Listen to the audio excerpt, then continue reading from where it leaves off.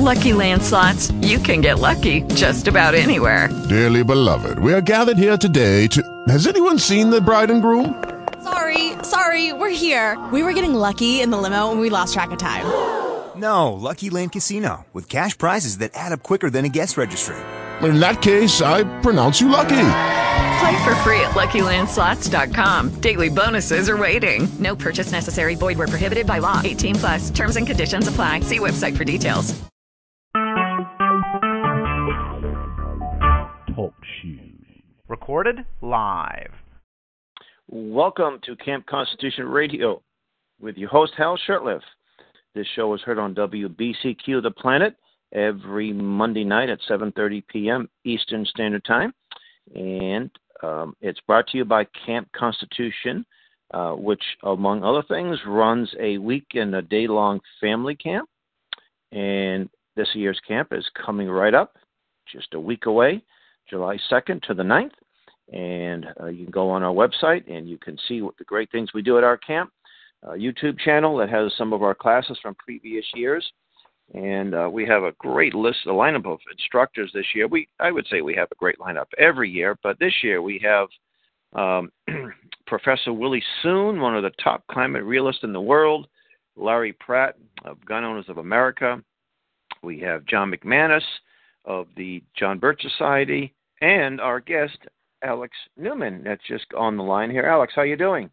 I'm doing great. Thanks, Hal. How are you? Well, I got to say some good stuff about Alex Newman. Alex is a writer for the New American and WorldNet Daily. He is the co-author of Crimes of the Educators. There was another book you published, too, on it was things dealing with the New World Order. I can't remember the name of that. Yeah, World Federalism 101. I did that with Rick Biondi. And it's not so much a book that we wrote, although, I wrote the introduction to it, and but what it really is just a compilation of quotes and facts, a lot of it just directly word for word from the congressional record, showing people that this agenda for a world government, for a world federalist system of government, was really completely out in the open. If you go back to the 50s and even into the 60s a little bit, you had legislation promoting this. You had top politicians openly promoting these ideas. And Richard Nixon was one of them. Ronald Reagan.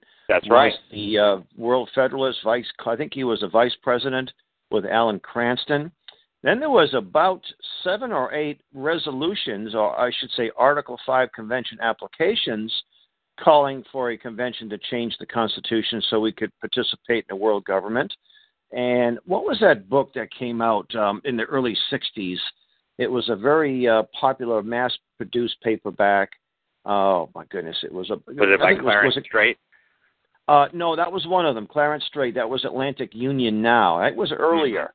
This one was about world government, and it was actually, there was a little colony in southern New Hampshire, not too far from where our camp is, where, they had these meetings of the minds, these globalist types. Oh, my goodness. It was a very, it didn't sell as many as None Dare Call It Treason, but it was just about that time when it came out. So the stuff was so open. And then when you articulate that message in the last 20 or 30 years, it's a conspiracy theory. It's a conspiracy theory. You show the evidence. Here it is, right here. Here's David Rockefeller's book, Memoirs. He's admitting that he used the term cabal or something to that effect. And he used the term conspiring. He used the word conspiring. They accuse us of being conspiracy theorists. There's no theory here. I mean, we have documented firsthand confessions that these guys were conspiring for a one-world system. They told us so. I guess they just figured nobody will ever read the dumb books. So nobody will read it, or those that do, what are they going to do about it? And, where were the hearings? Where was the Attorney General of the United States going in and say, "Hey, Dave, you just confessed to high treason. I'm sorry, but we're going to have to arrest you, and we're going to have to put you in Gitmo. Sorry, I know you're." Well, he's deceased now. He wrote the book in what, 03, 04, somewhere around there. I think so. Yeah, it was published. Yeah, in those so years, he was still a young guy in his late 80s, for goodness sakes. Spring chicken. I'm sure they could have found a nice, comfortable cell to put him in.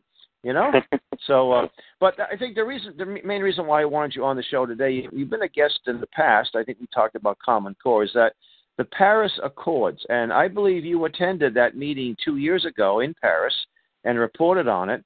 And I'd like you to talk about, and it was very interesting that the fact that Trump pulled out of it, at least for now. All the liberals thought the world come to an end. So tell us about the meeting, the constitutionality of these accords, and whatever else you want to add. Sure. Well, thank you for having me, Hal. I was indeed at the meeting, and I had the privilege of seeing how the infamous sausage was made, right? And you know what they say about that, once you see it being made, you'll never eat it, right? So I saw how no one wants to eat it, fraudulent thing came about. It was really crazy, Hal. I mean, when I tell some people about this stuff, they're like, no way. But one of the first things that happened when I got there, I got a press release from the G77 plus China. This is basically an alliance of tin horn dictators plus communist China, bigger than a tin horn dictatorship. 134 of them in all. So basically every Islamist socialist dictatorship you could think of, plus some technically non-dictatorships, but corrupt third world regimes that have kept their people in poverty through big government and corruption and things like that.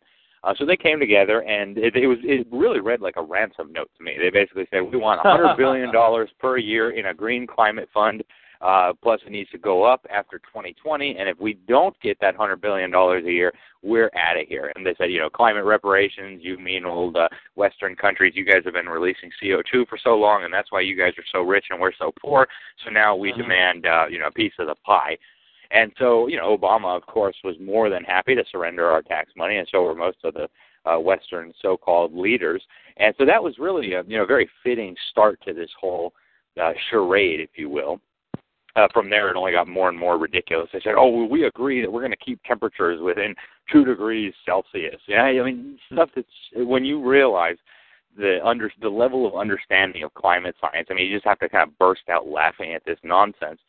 But the long and the short of it was that they knew they could never get a treaty through the U.S. Senate. In fact, plenty of senators had announced that. They said, all you world leaders, you guys can do whatever you want. This is not going to be binding on the United States. The U.S. Senate is never going to approve this.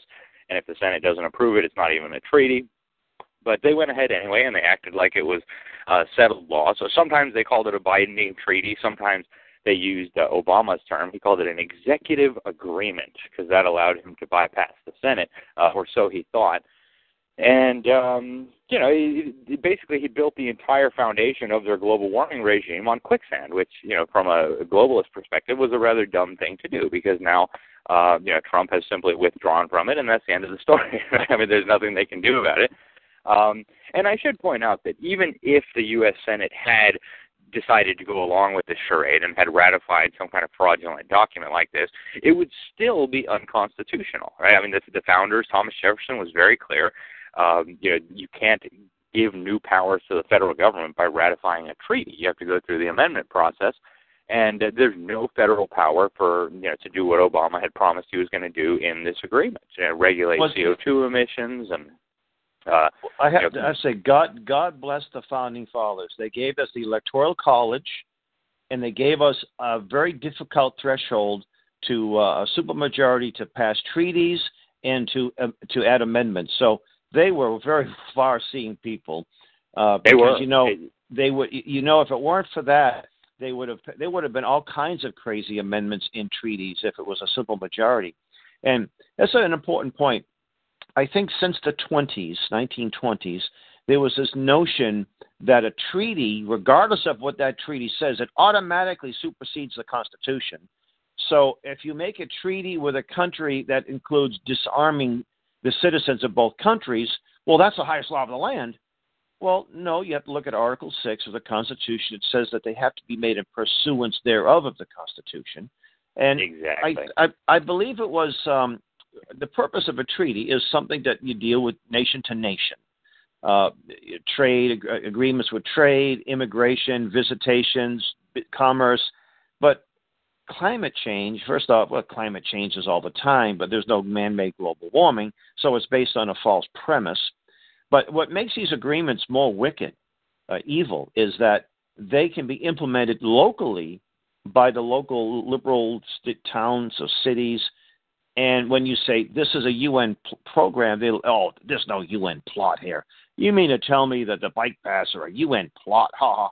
Well, not so much a UN plot, but it's something that was formulated at a UN gathering, whether it be Agenda 21 in Rio or the Paris Accords. Now, what was the UN's hand in the Paris Accords? Well, the UN basically served as, first of all, the forum to negotiate all this. It was also going to be the custodian, because the way this worked was basically they called it the nationally determined intended contributions to stopping global warming. And so under the structure of this, each government was supposed to come up with whatever they were going to volunteer to do for global warming. And so Obama's pledge was, we're going to cut man-made CO2 emissions. I think he said, I forget the exact numbers, but I think it was 28% by, whatever it was, 2025. 2030 or something crazy like that. Yeah, exactly. I don't remember the exact numbers. And so the idea was that then Obama would go to the UN, tell them, hey, this is what we intend to do to rein in global warming. And then the next time around, so every 5 years, they were supposed to come back with, they called it a ratcheting mechanism. So every time they met back again, they were supposed to come up with new and improved ways of stopping alleged man-made global warming.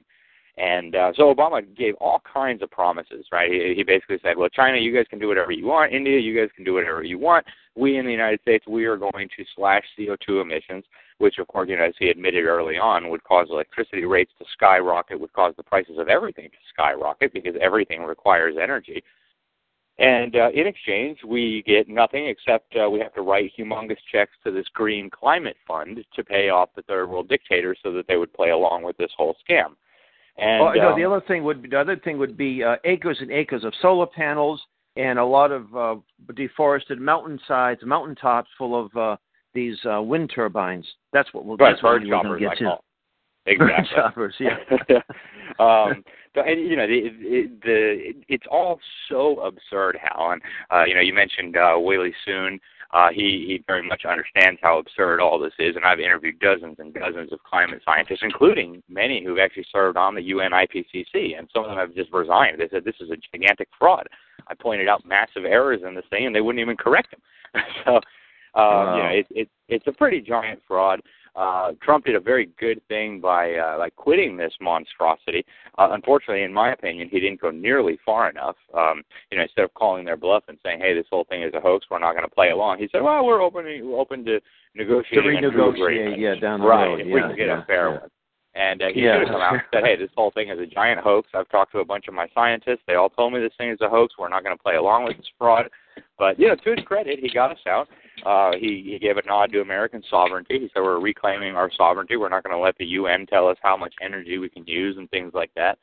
And so he made a really good move. And he promised to do that on the campaign. So, he was fulfilling his campaign promise. But, we got to give credit where credit is due. And I think one of the first things he did as executive order was to lift the restrictions on the coal industry. And, I think he got 85% of the West Virginia has always been a solid Democrat state, too. The Democrats are supposed to be, these big, great union people, and most of the coal miners, if not all, are unionized. So you think it's a slam dunk. And then Hillary Clinton just says, we're going to shut those sons of guns down. They'll all be unemployed. Hey, guys, maybe we ought to reconsider who the heck we're going to vote for here, And sure enough, he lifted the restrictions, which, by the way, were unconstitutional to begin with. The EPA shouldn't exist. I could see a statewide entity, that may have some legitimacy under the state constitution, but for the federal government to simply, the EPA simply pass. And it's interesting too. The left is blaming the Republicans. All they want to do is they want to see dirty water, and they want to see dirty air, and they want to see all dead trees. It was Richard Nixon that gave us the EPA. And William Ruckelhaus was the one that first led the thing, and so it was a Republican thing from the beginning. And the environmental created by executive order, mind you. Exactly, yeah. These big these wealthy, rich Republicans. Oh, you mean like the Rockefellers? They're the ones that funded the environmental movement from day one, for goodness' sake. Yep, and there's a very good report out now documenting all that from the Energy and Environment Legal Institute. Incredibly good. I encourage everybody to take a look at that, because it really gives you an understanding of how the Rockefellers have driven this every step of the way. from the I would say from the 50s is when I think they started this movement. Maybe even before that. Then you had I mean, they were at the global cooling before the global warming. Well, that was I remember I was in junior high in the early 70s, mid 70s, early 70s, and I remember, we're going to have another ice age because we had some cold weather. What's fascinating, I was visiting the Noah Webster House in West Hartford, Connecticut. I took one of my girls there on a homeschool field trip. This may have been over 10 years ago. And I picked up a biography. I picked up a book that he did. It was published in 1810, and it was something called like the supposed change of temperature in winter. I said, this is interesting. Let me check this out. Well, he had written a number of things and gave speeches. I didn't have PowerPoint in those days, I guess, from the late 1790s, and they decided to publish it, and it's public domain. And he pointed out that guys like Thomas Jefferson, they were looking at certain species of animals, especially birds, that were coming further north, and they thought that because the result of that was warmer winters. Now, they weren't worried about the world coming to an end. They thought it was a good thing that the winters were getting warmer and it would be nicer. So he went into a lot of detail, and he refuted it. And what he did was he went to the Old Testament and for weather patterns, and then he looked at the diaries of farmers in those days. Farmers did say, "Oh, I fell in love today," and this they would put down temperatures, or when something froze over, or the first crocus that bloomed, or when the crop was harvested, things like that. So he looked at all these over the course of many years, and he concluded that there were mild winters and there were severe winters. The Pilgrims in 1620. Thank God they had a mild winter that first winter, but then they had some severe winters. So it was just a cyclical thing. There's nothing to do with man's influence in the environment. So at 1810, we go back that far to point out that there wasn't any, that they've been talking about this for years. That's amazing. See, I'd never heard any of that history, so I appreciate you letting us know. Yeah, we actually, Camp Constitution actually reprinted that. And I can get you I'll see you in a couple of weeks because you're going to be at camp, and I'll get you a copy of it. Yeah, I'm very much looking forward to it. So. Yeah. Well, what do you think from here? What do you think the next plan of action would be from the left or from the internationalists now that Trump's pulled out? What's the game plan? I think that's a very good question. I think the global warming scam has really imploded. I mean, if you look at the polls, most of the American people do not even believe the theory, much less these ridiculous policy solutions that they're advocating to solve this alleged problem. And the polls have been pretty consistent. I've been looking at the Pew polls. In 2014, they had a very interesting one. The Pew Research put one out, and I think they had an interesting methodology because first they asked people, do you think the Earth is warming, yes or no? And so that immediately created two categories. The yes, we believe it's warming, and the no, we don't believe it's warming. So the no, we don't believe it's warming, those are a total loss for the global warmists, right? They don't even believe in the warming, much less the man-made part. Then they broke down the second category, the ones who, yes, we believe it's warming, into two categories. Man is primarily responsible for this, or man is not primarily responsible for this. So when you add in those questions, you ended up with 60% of Americans did not even believe that man's emissions of CO2 were causing warming. So that's an incredibly high number. I mean, that's 60% of the people. They stopped phrasing their question that way. I looked at the most recent one that they put out late last year, and even when they got rid of the good line of questioning, and I think that's how they should have done it, even still, they could not get a majority of people to agree with a man-made global warming theory. They were a little bit closer, but they were still under 50% who believed in the global warming theory. So if you would ask the question honestly, and then you would add another question on top, do you think we should destroy our economy, give up our freedom, and surrender sovereignty to the United Nations to solve this alleged problem? I mean, you're talking about the fringe of the fringe of the fringe here that actually supports this kind of stuff. And you would never know it from reading the New York Times and the Washington Compost. Oh, no, or big city mayors and liberal governors in both parties, too. I think it was Charlie Baker's a governor here in Massachusetts, where I'm from.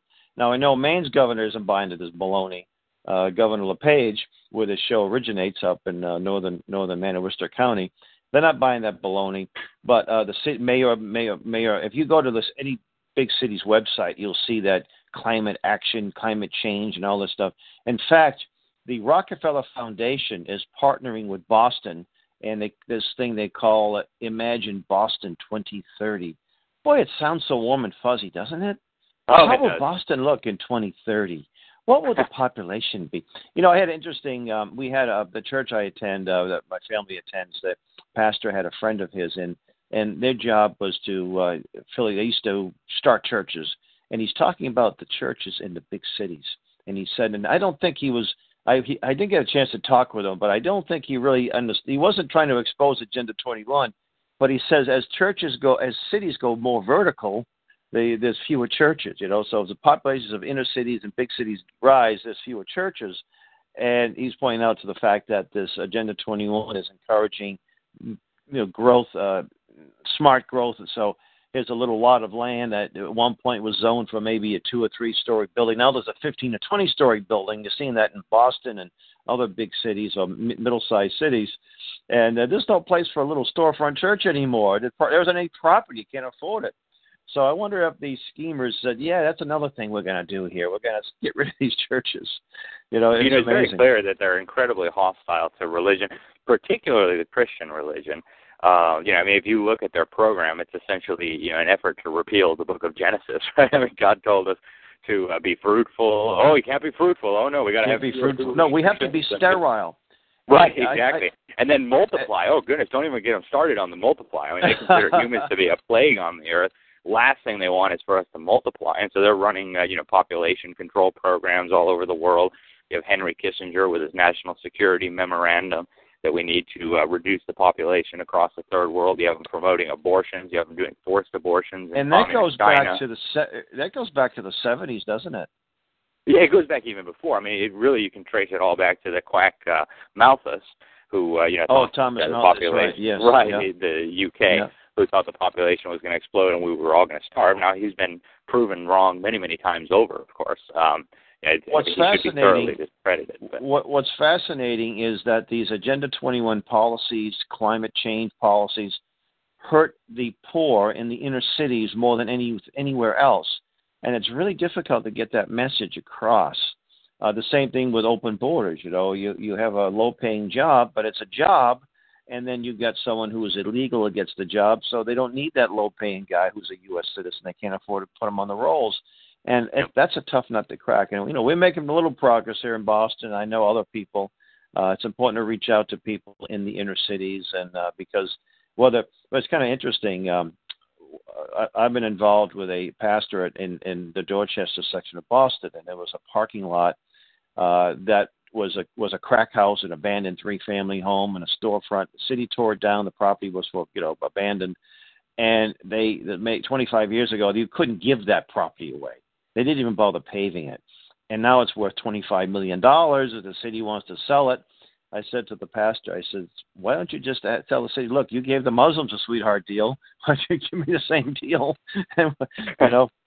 But in that same neighborhood, there's a bike path on the street, and we had a little outreach event, protest awareness, and I'm on the street for about an hour and a half. Not one bike went by me, and this was rush hour time. It's just incredible. It's really the rail trails are another thing too. And the rail trails. Well, what's wrong with having nice little bike trails where there used to be train tracks? Well, because you're interfering with people's private property. You have these easement restrictions. And you got a lot of towns that have all kinds of sidewalks. Why do you need to have a trail when you just go for a walk in your neighborhood? But it's all part of this. I guess it looks good on the resume if you have put a bike path here and you put these rails to trails and put a bike path on that busy road. See, Boston had to lower its speed limit from 30 to 25 in densely populated areas now, because people are getting killed on these bikes. I would love to see a good study on that. My good friend, Dr. Shoa too. I mentioned these bike paths and so forth. So he gets a little research and he finds that the number of people getting killed on bikes has gone up whatever percentage. And he showed me a couple of stories of well-known Boston two well-known prominent doctors from Brookline to their hospital, it's a 10-minute bike ride. They got clobbered on, because there's a lot of dense traffic on roads that weren't designed for, to have a lot of bikes on. And, it's and now they're dead. And their global footprint didn't make much difference. It's just it's amazing how some very intelligent and bright people can fall for something like this. Yeah, no, it is pretty incredible. And I think, unfortunately, with this UN Agenda 2030 moving forward, we're going to see a lot more of these crazy policies. And with the quality of our so-called education system, I'm not sure it even deserves to be called an education system. We're going to see a lot more gullible people willing to buy into these things. And so our job, of course, is getting, in one sense, harder, right? I mean, the indoctrination is becoming more extreme. The dumbing down is becoming more extreme. The illiteracy is spreading. But on the other hand, we also have, new tools available to us. So, it's a race against time now between those who value freedom and truth and justice and those who want to build a totalitarian global system in which they can literally tax the gas that you exhale, CO2, the gas of life. So, and by the way, coming down to the wire. So. We've got 4 minutes left, so I want to talk a little bit about your book that you co-authored with Sam Blumenfeld, Crimes of the Educators. Phenomenal book. It was, 3 years ago it came out? Yes, it was in 2015, if I'm not mistaken, April 2015. So 2 years ago it came out. And in that book, you, of course, Common Core. I think one of the best chapters is the chapter that I think Sam wrote, the chapter on the creation of a black underclass due to the miseducation, no education, the poor quality of the schools, the look-say method of reading. And so just talk a little bit about the book the next 3 minutes. I know you can spend 2 hours on the book, but I think I'd give you a little chance to do that. And by the way, if you have any copies, bring them with you to sell at camp, because I'm out of them. So. Okay. Well, I will be more than happy to bring some up with me. Thank you, Hal. And you're right. I could talk for 2 weeks about this, not just 2 hours. There's just so much crucial information in there. Thanks in part to Sam, I've come to realize that the education battle is maybe the most crucial of all the battles, because if the globalists, if the establishment gets to brainwash 90% of America's youth, assuming we continue voting, inevitably this is not going to end well. And so, it's critical that we stay involved in this battle. But the long and the short of it is, and I think the book proves this beyond a reasonable doubt. I mean, there's so many primary source documents referenced in the article, just UNESCO documents from John Dewey, the founder of the modern education system.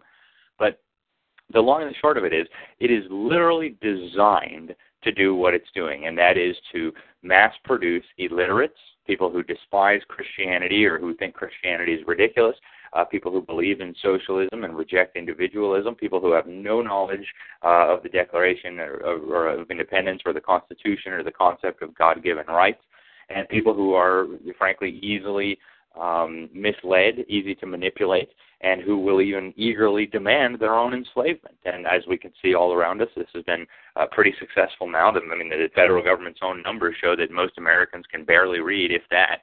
And so we have a crisis of monumental proportions here. We absolutely need God's help to deal with this, but we all have a role as well, and that includes protecting our own children, protecting children in our lives. If we're grandparents or uncles or aunts or whatever it is, you have to protect the children that you care about first. And then after, we need to figure out what to do about the rest of these poor kids who are being indoctrinated and dumbed down systematically in this scam of a system called the public school system. And if we fail on this, we are literally going to lose our freedoms. We're going to lose our constitutional republic, and it's going to be a very, very nasty future ahead if we don't deal with this problem.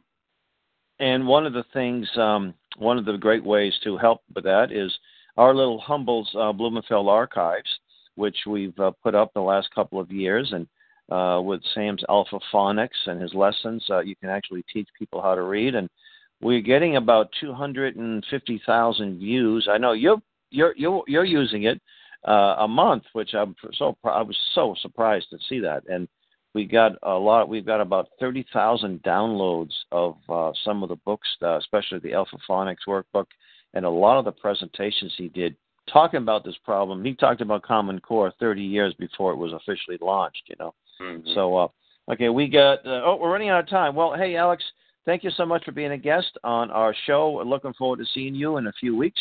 And, folks, this show's been brought to you by Camp Constitution. Thank you for listening. And until next week, God bless. Thank you so much, Tom.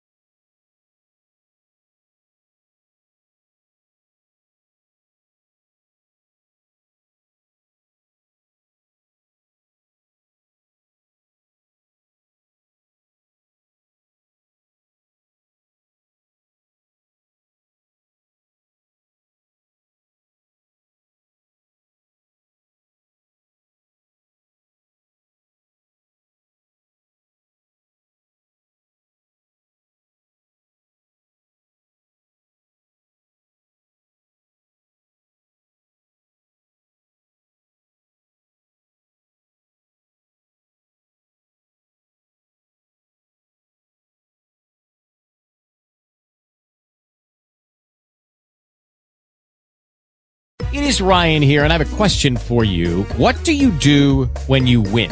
Like, are you a fist pumper, a woohooer, a hand clapper, a high fiver? I kind of like the high five, but if you want to hone in on those winning moves, check out Chumba Casino. At ChumbaCasino.com, choose from hundreds of social casino-style games for your chance to redeem serious cash prizes. There are new game releases weekly, plus free daily bonuses. So don't wait. Start having the most fun ever at ChumbaCasino.com. No purchase necessary. VGW Group. Void where prohibited by law. See terms and conditions. 18+.